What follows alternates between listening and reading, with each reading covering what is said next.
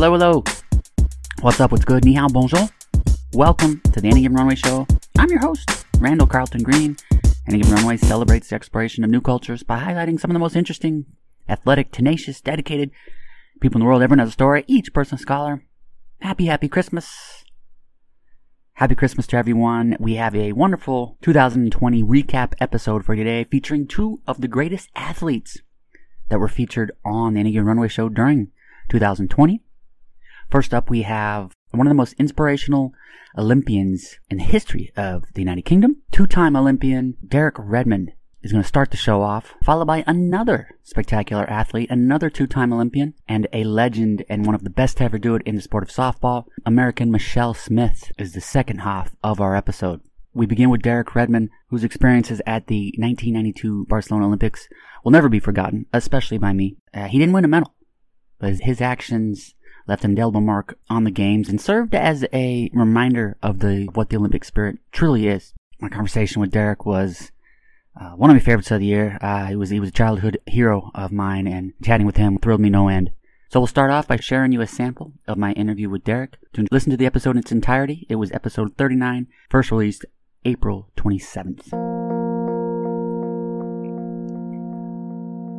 Now, the 92 games, personally, I feel probably are the greatest Olympics of all time, because I think at that time, TV had kind of figured it out. There were no countries were boycotting. You had just a lot of stars with the men's basketball. It really felt electric.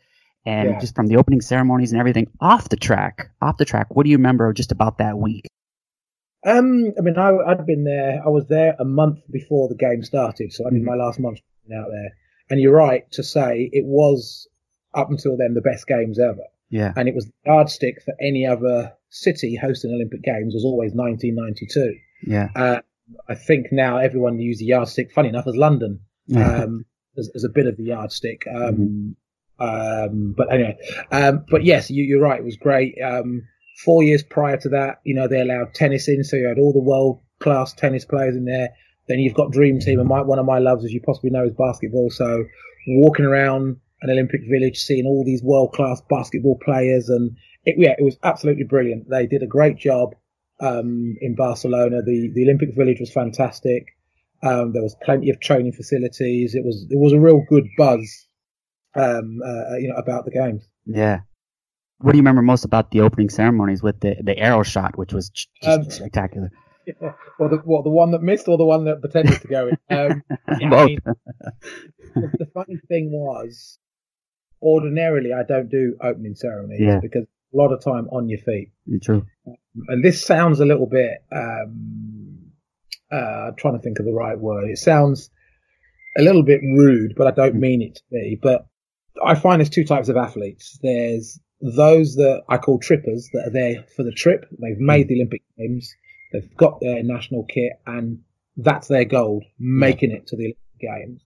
And then you've got another group of people who are there to win a medal. Yeah. So getting the kit and getting picked is only the start, where for some people they're like, yes, I've made it for a lot. And I put myself in the category of going for a medal. So as much as the Olympic Games is a fantastic opportunity, a fantastic experience, for me, it's also work. Yeah. So things like opening ceremonies are a bit of a hindrance because no athlete wants to be out in the blazing sun, standing on their feet for hours on end, because you have to be there so long before. Emotionally draining, I bet too. And a bit physically draining as well. So, but for some reason, I decided to do this one because I hadn't done the previous opening ceremony at the last Olympics, and I thought, you know what, I have to experience it. I know I'd regret it later on in life if I didn't do an opening, and or a closing ceremony.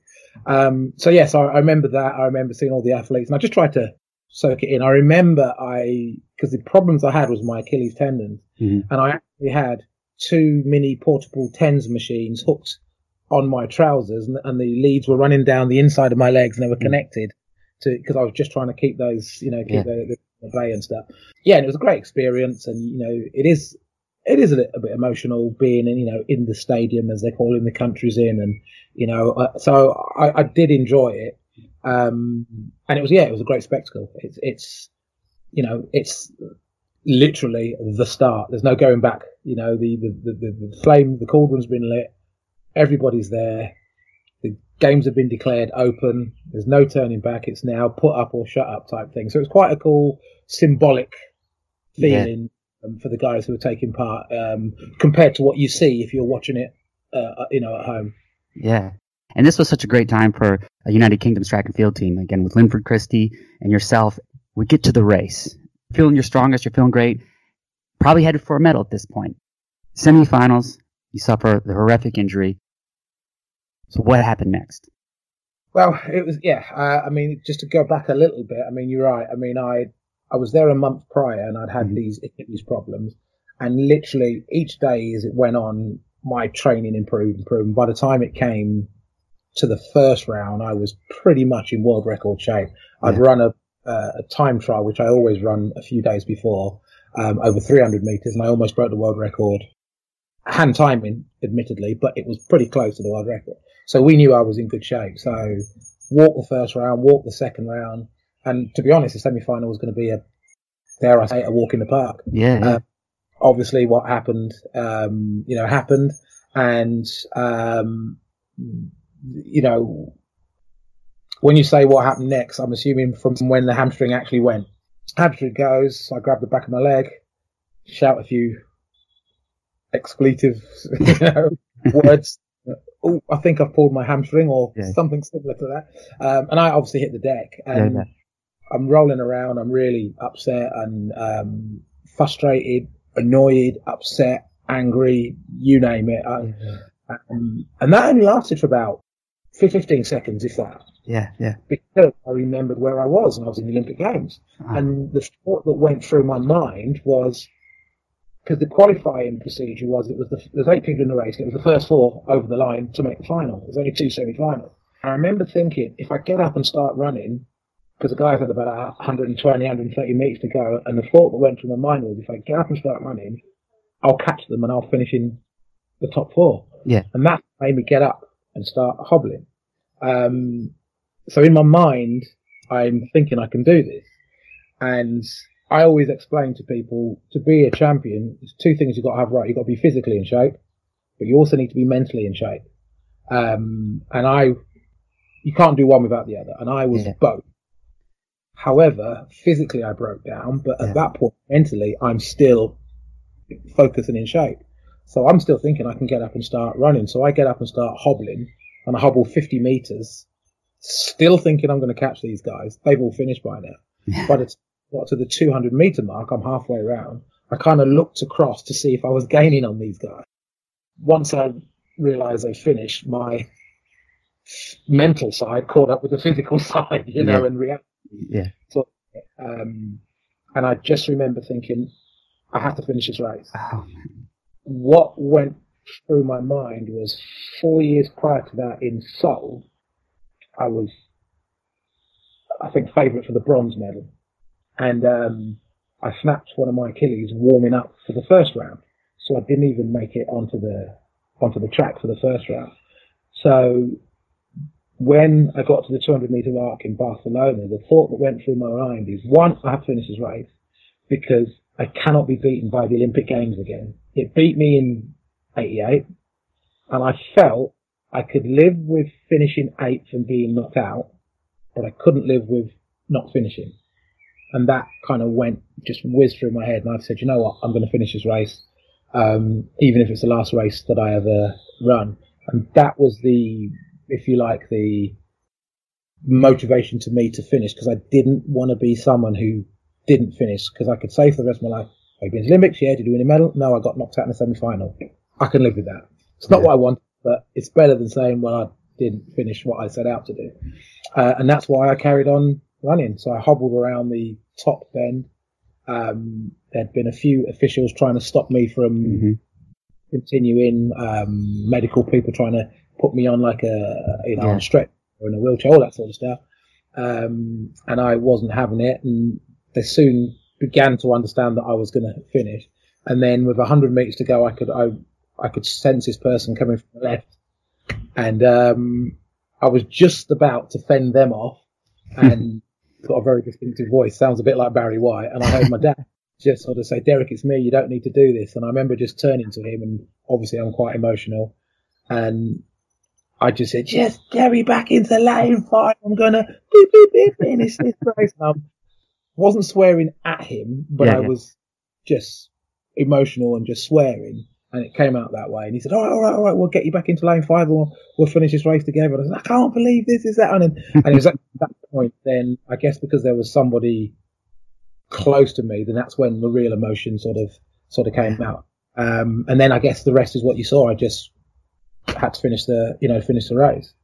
I mean, from my dad's point of view, the reason he came onto the track wasn't necessarily to stop me running, but he was trying to stop me doing and inflicting more damage to the hamstring. Because it was a hamstring pull, but we didn't know how serious it was, and we had the relay to come 5-6 days later. So the idea was, if he's okay, maybe we can get him patched up to run in the relay. So he was trying to protect the injury and not make it any worse. But obviously, that's his sensible thinking. I'm emotional and in a completely different stratosphere to him from thinking straightforward and emotionally. And I just had to finish the race. So we said, right, well, we'll just finish it together. And we're down the home straight, and 4 minutes, 59 seconds later, and then getting I finished. Yeah, I mean, I'm getting emotional as I think about it, and there's just so many things about it unique that I've watched this hundreds of times. And your father wasn't allowed at first, and you were kind of shocked at first, and then as the two of you are walking, someone comes to the side and tries to almost like push you guys off. And your dad kind of snaps at him, and it was just there was so many things perfect about that. And in those Olympics, you didn't win a medal, but I think perhaps you accomplished something even more astonishing. And many people won't remember who won the 400 that year or who won medals that year. But you're an inspiration all these years there. Your name remains on. What does that mean to you? Do you know, it's quite funny you say this. So about a month ago, maybe less than a month. So my wife has this thing of calling me an Olympic champion. So I'm not an Olympic champion, because in order to be an Olympic champion, you've got to win a gold medal at the Olympic Games. And she says, yeah, but you are a champion. Yeah, world champion, European champion, Commonwealth champion, and you've competed at the Olympics, so you're an Olympic champion. So I said, no, I'm not. Said, look, with what you did, people will see you as an Olympic champion. So I did this thing on Instagram. I did a poll to say, look, and I put a bit of a message and said, do you think I'm an Olympic champion? Yes or no? And unfortunately, more people said yes than said no. And it's a really weird feeling and situation, because you're right. More people remember me than the guy who won it, Quincy Watts. Yeah. And people don't even remember who won the semi-final, which was a good friend of mine, Steve Lewis. God, I was with him year before last out in California. But people seem to resonate more with what I did. And I think also my dad played a massive part in it. Because I think people begin to, if it had just been me and my dad hadn't have come out, I don't think it would have had the same effect on the world as it did with my dad, because it kind of brought it down to everybody's level, because everyone has got a father, whether they're with us or not with us, whether they're, separated, estranged or whatever, but everyone's got, that a parent, and they could see that link between the parent and the child, in this case, the son. And I think that was one of the things that kind of brought it home and made it real, because, it's an Olympic Games. It doesn't matter whether someone comes first, second, third, or last. You've got arguably the best sportsmen and women in the world all in one place, all 15, 16, 17,000 of them in the world, arguably. I mean, I know there's a few sports that don't take part. So you've got all these superhumans doing superhuman things, and even the people that finish last are still the best in their country. So you've got the best of the best. And I think people see that when they watch an Olympic Games, and then all of a sudden they forget that these superhuman beings are actually human beings, just like you and you and me, like everybody else. And I think that episode, that incident, kind of brought that home, and it made people realise that they do cry, they do bleed, they do hurt, they do fail, they do suffer in the same ways that we do. Whether it's in the middle of an Olympic Stadium or whether it's at home in Wisconsin, in some little place that nobody knows, or in London or So I think that's why it had such a massive effect on people. I agree, I 100% agree. I think it was just also just the timing. It was almost theatrical and poetic in the sense you'd ran part of it by yourself, and then your dad comes down from the stands, and the fact that the race was over and everybody's looking at you, it was just a perfect storm of circumstance. It was really weird because obviously the last thing on my mind was all the people watching it on TV. Yeah. In fact, the people in the stadium. For my own personal stroke selfish reasons, I had to finish the race. Yeah. The last thing I expected was to see Man on there. I knew, obviously, he was in the stadium. He was sitting next to my coach. I knew he was somewhere at the 200-meter mark because they wanted to get my 200-meter split and my 300-meter split. So they were high up so they could the split. So we would talk about it. And so they were strategically placed and they asked for tickets for that area. So I knew they were there, but ordinarily on the day of a race, I won't see my coach or my dad until after I'd raced back in the warm up area where there's a warm up track and then the main stadium. And normally we meet there and then disappear back to the Olympic Village, grab something to eat, have a bit of a chat about the race and this and that, get rubbed down from the physio, checked over all the usual stuff. So I knew they were in the stadium, and I knew roughly they were at the 200-meter mark, but I had no idea where they were. So it was one of those things where after it happened, and I remember going back to the Olympic Village and I had an apartment. There was about 6 of us in the apartment. I was actually quite embarrassed because I thought, oh my God, everyone's going to think, what a complete fool. What's this idiot do? I had no idea how it was going to be accepted, for want of a better word. And it was the following day that somebody brought 20, 30 different newspapers from all over the world. Some I could read in English, some I couldn't. Yeah. And they all just, I was on the front, the back, but it was just, and I couldn't believe the way that people actually reacted and to that situation. And I guess it could have gone one way or the other. What an idiot, or what a hero. So, and it wasn't, no idea. And I guess I'm lucky that it went away. What a fantastic story. Yeah. I encourage you to listen to the full episode 39, to hear more about Derek's incredible life and the activities and sports that he got into after his Olympic career. Next up, we have American Michelle Smith, a softball icon. She's a former collegiate All-American, 2-time medal-winning Olympian, international pro left-handed fast-pitch softball pitcher, and currently sports commentator. She played her college career for Oklahoma State University and was a gold medalist in the 96 and 2000 American Summer Olympic softball teams. She's been ESPN's lead softball color analyst since 1998.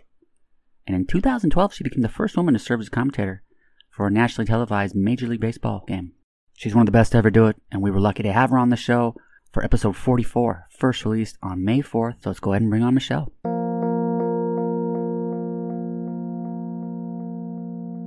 You were part of the 96 Summer Olympics in softball, a very important year because it was the debut of softball at the Olympics. When you think back to those Olympics, when you think back, do you realize how that team would play an important role in the advancement of softball around the world?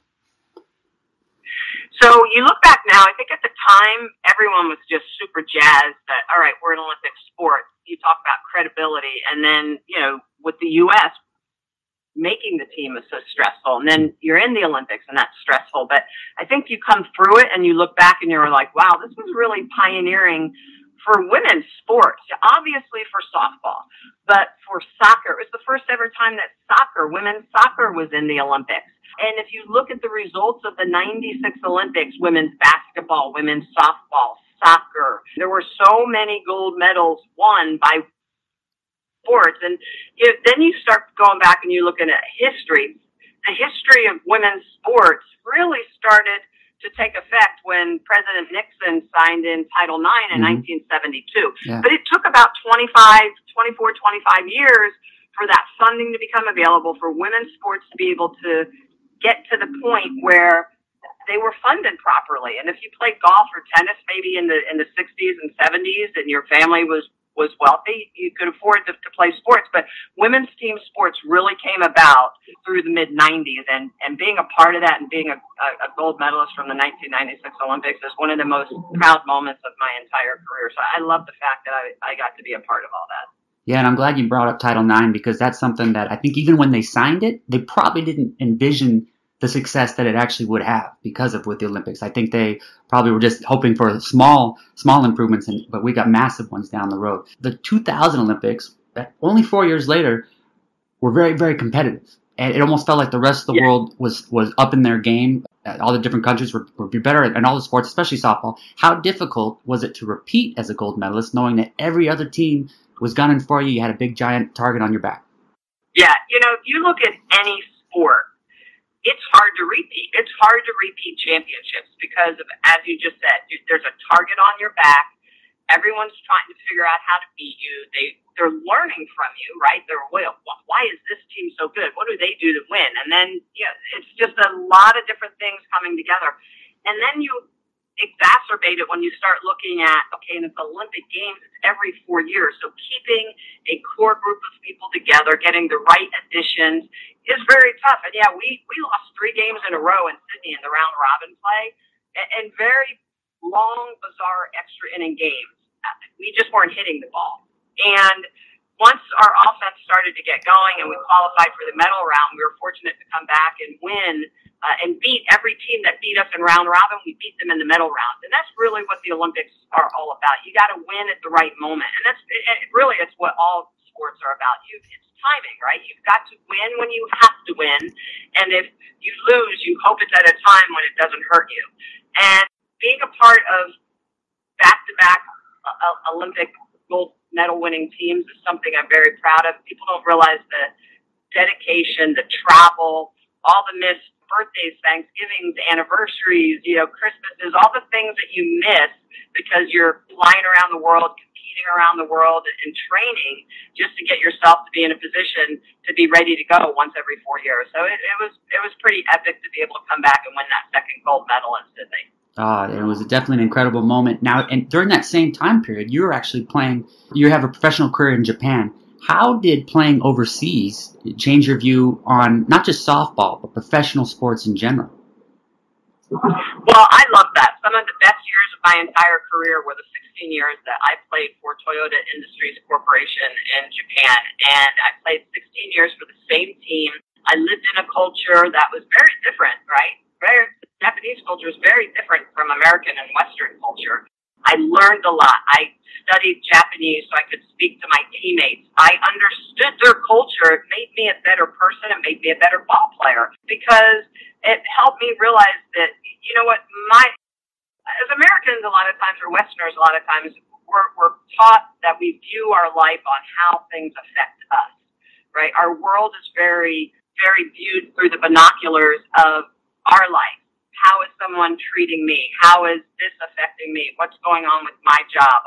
Everything is inward looking. And Japan, that culture is very good at being outward looking. How am I affecting someone else? How am I affecting my apartment building? How am I affecting my teammates, my work culture? And so you learn to view yourself through other people's eyes. And as you do that as an athlete, to me, it made me a better athlete. Like I said, a better teammate, a better person, because it helped me reach out and say, hey, I want to be the best teammate possible. How can I be a great teammate? Well, I'm going to help my teammates. I'm going to throw extra batting practice. I'm going to stay after and hit with my teammates that might be struggling. And so playing in Japan was, as a human being, but as a professional athlete, was some of the best. It was the best decision I made to go over there. And I think it's also part of what helped me become the best ball player I could be. Now, playing against Japan in the Olympics was hard because at times I was playing against my teammates and playing against a lot of really good women that knew me because I played against them so much. So it was challenging as well, very challenging. Yeah, maybe while you were there in the Olympics the second time around, you were starting to second guess all that extra batting practice you were throwing to your teammates. So. Now, you're exactly right. That is exactly right. I was like, oh man, I shouldn't have thrown all that extra BP. She's all over me right now. During that time, you signed many autographs, again, being with the same team for such a long period of time. But there was one autograph that you mentioned that stood out. What was the one autograph that stood out? It was always to the young kids. So I'd throw a game in Japan, and maybe we didn't play well, we lost. I'd be so upset, and then I come out of the game, out of the stadium, and there'd be 1,000 little Japanese boys and girls, Misharu, and wanting my autograph, and just wanting to talk, practice some English with me, and I would take pictures, and I'd sign those autographs, and I have to say, it immediately made me realize what's important in life. It immediately put me in a position like, all right, my rise ball wasn't working as good, or maybe, we lost the game that we shouldn't have lost. And you come out and you meet those kids and you're like, all right, everything's all right with the world. They just wanted to be able to be in the same space with you, to have your autograph, to see you write English, versus the kanji and the katakana that they write in. So, sometimes it's perspective in life that really helps you grow as an individual. It helped me grow as an athlete. And, so those are some of the most special times, signing those autographs. And there was one in particular that I read about, and I don't know if this is true, but you signed a car. Is that correct? Oh, yes. Okay. So yes, when you're talking about the most bizarre things that I've actually signed, yes, I had a really, really big, they would call themselves Die fans, which means big fan. Yeah. And they wanted me to sign their car. And I was like, are you sure you want me to sign your car? I was like, it might devalue it. They're like, no, sign my car. And actually, like 2 years later, they drove it to another game and they wanted me to re-sign it again because it had faded a little bit. So I've autographed a car. I've autographed Louis Vuitton bags. I've autographed some pretty interesting and some pretty valuable items that it surprised me when they asked me to. So yes, that's a good catch. Wow, that's fantastic. Now, in your college career, you was almost derailed by a traumatic injury, and you had doubts on whether you're going to continue in the sport. How did you motivate yourself during rehab? And when times were at their worst, physically or emotionally, where did you find the inspiration?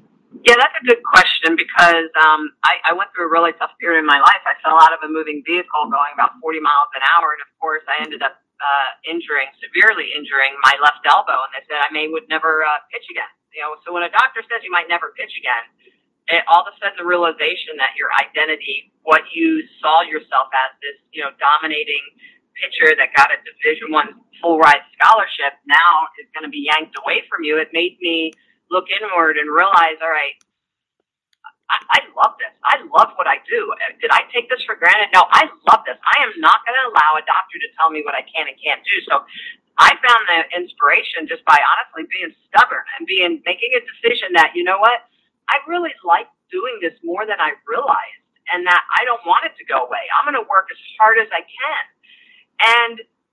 And then as far as how do you stay motivated through rehab? That's a really good question. Not a lot of people ask me that, but one of the ways that I did is I would look at my life through the lens again of other people who were maybe paraplegics, quadriplegics, just didn't have the opportunity to do what I did. So if there were days that I was feeling bad for myself, I would be like, hey, Michelle, get up, get to the gym, work on your range of motion, work on getting your muscle back, because I'm blessed. I'm blessed that I even have the opportunity, A, that I'm alive, B, that I'm going to try and come back from this injury and prove that I can pitch again. So I think at times it was some really tough self-talk. It was some really look in the mirror. All right, Michelle, put on your big girl pants and let's go get this done. And those are hard conversations to have at times, but anything in life that's of value, it can be hard at times, and you just gotta stay strong and get through those times, and that's what I did. Yeah, I like how you said anything in life it's difficult. It's being comfortable, being uncomfortable, and it's those times where the growth happens. Now, Dodgers Braves. Dodgers Braves. When I say that, I know it means something. You were the first female analyst of an MLB game. For years, you've been part of the softball broadcast team. So how did your preparation, how was it similar for softball? And then what challenges were there for baseball? So that's a great question. Again, you've got really good questions. Thank you. For softball, we have to do a lot of our work ourselves. Depending on what school or what university you're at, the SIDs do a lot of work for you. but you have to really dig in, and you have to know the right questions to ask, and you have to know where to look for information. So while there's an SID, it's typically one SID. When you get to the professional, the MLB level, the amount of information that they give you is mind-blowing, because there is anything and everything, and they have so many people that are looking up statistics and history and giving you any bit and any nugget of information that you need. You can just ask them, and they'll find you the answer. So it is very, very different. A lot of that is, funding. I do have to say, though, because I've worked for ESPN for so long, that the amount of change that our sport has made, I mean, even just 15, 20 years ago, a lot of schools did not have sports information directors. They didn't have the SIDs. So you had to find everything on your own. You had to go back and search records, and maybe there wasn't as good of a Google search, back in the day, and everything wasn't online where you can find it now. So a huge disparity between the sports, and obviously as well a huge disparity just in the time frame as well. Yeah. Do you remember who won that game? Yes, I believe the Dodgers won that game. Okay. During that day, I'm sure there was a lot of external pressure about it, but for you, you probably treated it like another day. Was there additional emotions going on with that, or did you try to just stay focused on just being another day where you're announcing? Yeah, because it was a one-and-done game, it was a one-off game, I kind of wish I would have had maybe 5, 6, or 10 games with PBS to do that, because I think it would have been viewed differently. When it's a one-off game, a lot of the questions, it was more about me in the broadcast booth, and a woman being the first ever in the booth, instead of being, hey, here's a game, and I'll guess what, a woman is helping call it. So I do wish there was a little more longevity to it than it just being a one-off game. But just to be there and to be in that booth was such an honor, and there was just so many similarities, because there were ball players that I knew. There was that mutual respect. But when I walked into the locker room, or I was talking with some of the pitchers, they're asking me questions, and it was funny because the producer and EJ Ernie Johnson, who is the play-by-play, who I knew before from just different events and also from the Olympics. He was like, he loved it. He was like, look at these professional athletes that are viewing another professional athlete. It doesn't matter if you're male or female. They were asking me questions. Hey, Michelle, how did you rehab from this? How did you come back from that? What's your mentality on, in this situation? So it was really, really cool to be a part of that, and just to show that, a lot of times mutual respect of athletes is not gender specific. It's just mutual respect of elite athletes. Yeah, and it's 50 years from now, and the next generations won't even see it as a big deal. But it was definitely, at the time, it was very important. Now, your softball resume is legendary. It's impeccable, but it might actually be the second most impressive aspect of your career. You have been an international diplomat / ambassador for the sport. You've met with individuals all around the world to help grow softball and women's athletics. Why has this been important to you, and has it worked? Have you seen improvement in some of the surrounding countries? Yeah, you know what? I think it's important to give back. And again, I think it's just my opportunity to have lived in Japan and realize that, it's not about me. It's about the next generation, and then the next generation beyond that. And how can we make a difference? How can girls and women around the world have opportunities that, a lot of times as Americans we take for granted? We don't realize as young athletes sometimes growing up that there are some women around the world that don't even have an opportunity to go to school or to play games or play sports. And so I think for me it was really enlightening to be able to find an opportunity for me to make a difference to women, and to help inspire women around the world, even if they weren't softball fans. I think they know what the Olympics are, and being able to be a part and be involved with someone who is in the Olympics is important for them. So that's kind of one reason why I did it. The other thing is because, with diplomats, and when you're talking to leaders of other cultures and other states and other countries, you have to be able to show them that there's value in and I hate to say this, but there's value in women, because some cultures don't get it. there's value in allowing women to be strong and make a difference and contribute to everything that's going on in their country. If 50% of your population is not contributing to your economy, it's going to be really hard to have a strong economy. And so that sometimes it was just even talking about the economics of stuff. So it's interesting, but I feel very blessed that I had the opportunity to do that as well. Yeah, and that's an interesting take about the economy aspect of it. And some of the places that you were at, they hadn't even women weren't even allowed to have driver's license. So must have just been an incredibly conflicting time, but also probably inspirational at the same time. During all those international travels, what have been some of the experiences or memories that stand out? Just, I think culturally, when I was in Amman, Jordan, or in the Middle East, the way, you greet people and how different cultures, in Japan you bow, and in the U.S., we shake hands.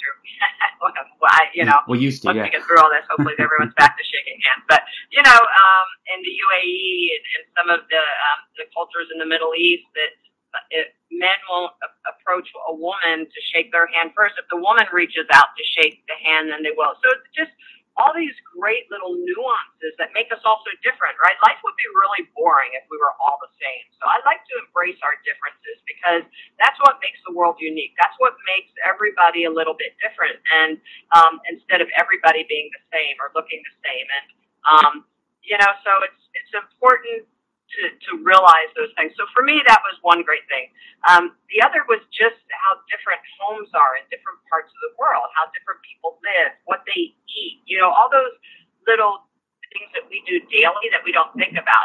Everybody, in the States, we eat pizzas and burgers and, all this American food, but you go overseas and, rices and pastas are staples and just different things. So it's just interesting being able to dive into different cultures, and understand and learn them.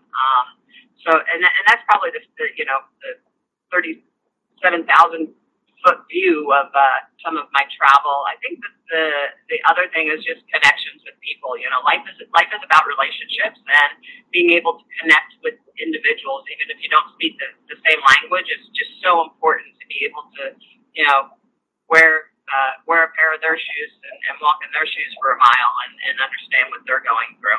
Well, I think that's completely well said. And you summarized the best aspects of travel. For me, when I travel, you mentioned connecting with someone where you don't speak their language. There might be very few experiences where the feeling is better than when you laugh with someone who you don't speak their language, they don't speak yours, but you can laugh about the same thing. It's just such an amazing experience. Yeah. I'm addicted to that feeling. Are you a reader? And if so, do you have any book recommendations? It's a good question. I am not a good novel reader because I typically am exhausted, so I get into a couple pages and I fall asleep. So I'm a really good magazine reader, okay.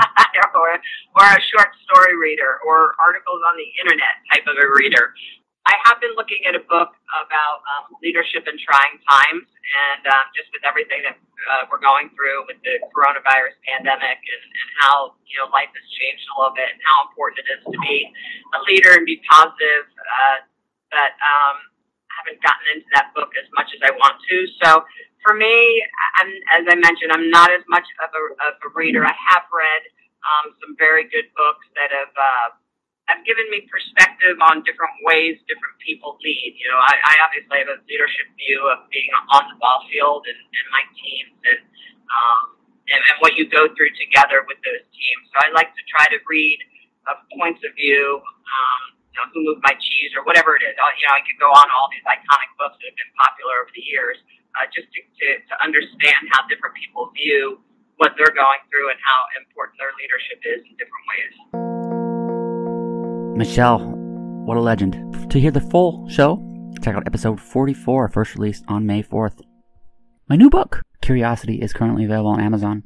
Curiosity celebrates the knowledge that strangers have to offer. Everyone has unique expertise, and endless wisdom awaits the perpetually curious. Featuring 200 episodes from the Any Given Runway show, Curiosity explores the diverse lives of athletes, adventurers, and performers. From daring voyages across the Atlantic to unforgettable performances in the West End, Curiosity celebrates the sophisticated thing we call life. Everyone has a story, each person a scholar. Thank you for listening. Fill up that passport. I'll see you on the road. Aviento.